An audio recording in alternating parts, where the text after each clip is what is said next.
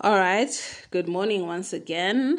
I don't know what was happening with the network there at the last moment, but what I have been talking about with the other ladies was the issue of the problems between Stalin and Trotsky and the fundamental differences in their beliefs. Right. So we were now talking about the economic policies of both men and how both men wanted to approach the economic problems from a different perspective. Stalin, on the one hand, wanted to continue the legacy of Lenin. He wanted to, continue with the NEP for the sake of stability and continuity. He didn't want to introduce dramatic changes, whereas Trotsky was saying this was the perfect opportunity to go back to communism and socialism. And this could only be done by forcing the peasants to produce, not negotiating or incentivizing them. Right. So Stalin looked at it very carefully and he agreed with Trotsky that peasants were the only way that the economy could be revived. But he wanted to continue incentivizing them and persuading them to produce and not forcing them.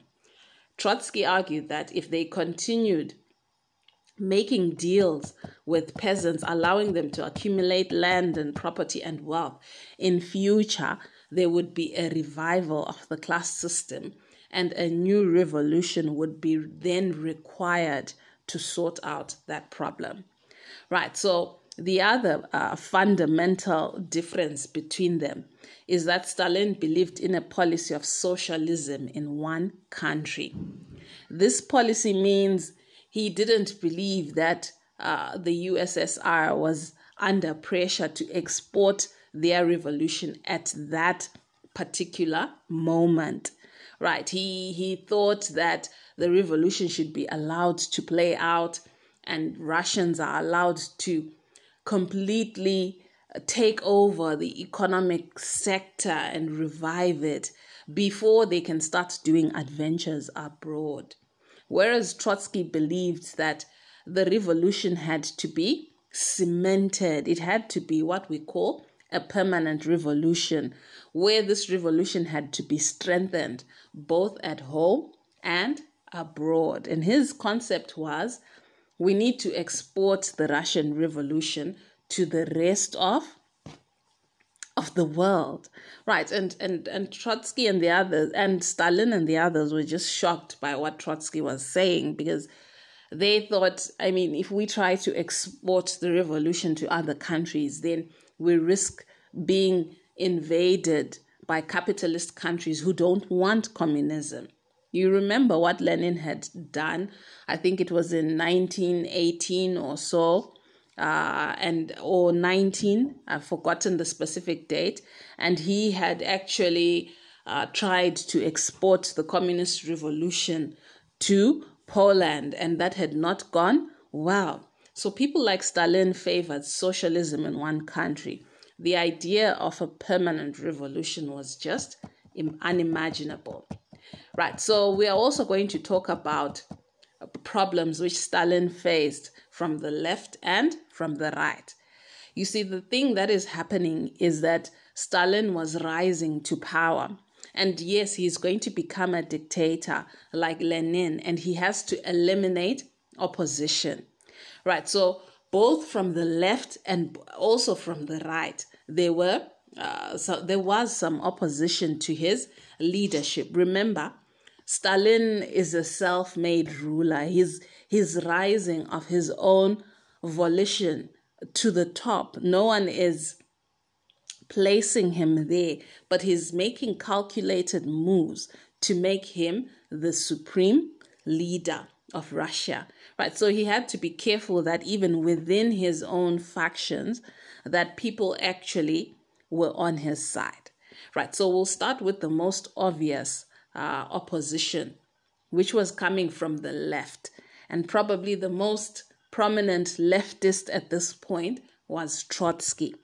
left because Trotsky was opposing Stalin, right? And we have already dealt with the various issues where these two men differed, right? So Stalin started a smear campaign against Trotsky, and it wasn't very difficult to lead this campaign because Trotsky was already making mistakes of his own. His ideas seemed irrational.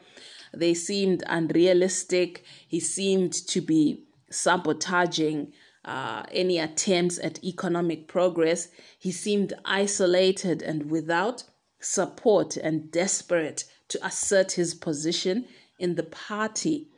Right, so it was very easy for Stalin to push ahead this smear campaign and say this person is delusional, this person is spreading propaganda, this person is very dangerous to the communist revolution.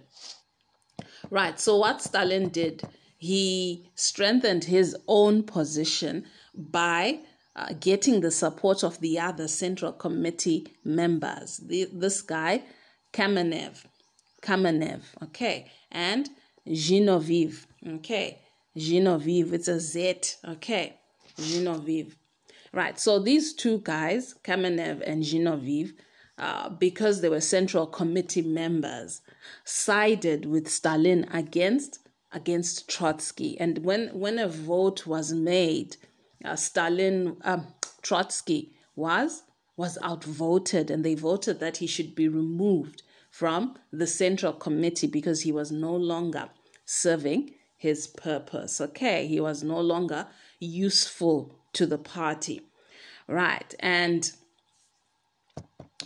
after Trotsky was gone from the Central Committee, now you have three strong guys, Kamenev, Zinoviev, and Stalin. The three of them are ruling the Central Committee together.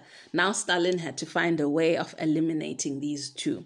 It wasn't very difficult because Kamenev and Zinoviev also had issues with Stalin. They could see him slowly becoming more and more powerful, and they disagreed with him on some very fundamental issues. Right. When you look at these two members of the Central Committee, they didn't 100% agree with Stalin's economic policies. Okay, they felt that the NEP was a bit too drastic, and that it had to be put aside for the good of the whole nation. Right. So that is how it played out, and Stalin was able to convince the Politburo that Kamenev and Zinoviev were no longer supporting the ideals of the party, and that they too should also be expelled like Trotsky. Right, so when the vote was done, Stalin was very strong on the right, and he managed to get these two ousted or removed from the party. But strangely, these two did not just go away. They went and formed a faction. Okay, they went and formed a faction with Trotsky. Right, and now it was very easy for Stalin to say, these guys are now straight out opposition. Let us remove them from all government administration. They can no longer be members of the party, and they can no longer be members of the government. Right, so that is how Stalin eliminated leftist opposition, starting with Trotsky and the other two Central Committee members who switched sides and joined the left. And now all of them were out. So he was now remaining as a sole Central Committee member, who also is the Secretary General of the party. You see how powerful he had become. Right, but even amongst the right-wing factions, people on his side, some people spoke out about Stalin's autocracy, that he didn't want to listen to other people. You see, Stalin was like a chameleon.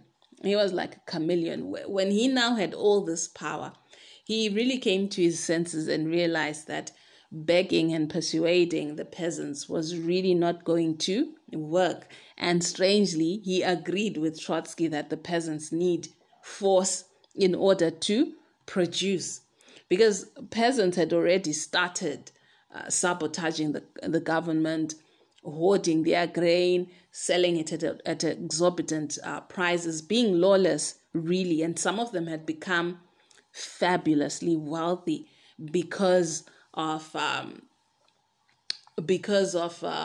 what were those organizations? Cooperatives. Okay, because of the cooperatives.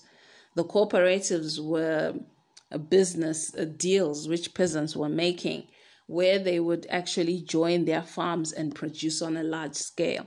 So the peasants were now very, very wealthy at that point. Right, so Stalin wanted to do a 360 turnaround and basically turn harsh on peasants, as it were. He wanted to just go out there and force them to produce, give them government standards, tell them by the end of this season, we want this amount of grain. If you don't produce, we come and raid your stores. But some right-wing leaders like Bukharin opposed this, and they thought, why don't we continue with the policy of negotiating with peasants? If we start using force, it will lead to the same problem that has always been there, the same problems we saw with war communism, where in the end, peasants stopped producing completely. Right, Bukharin was one of those leaders who had stood by Stalin during the ousting of Trotsky and Kamenev and Zhirianov.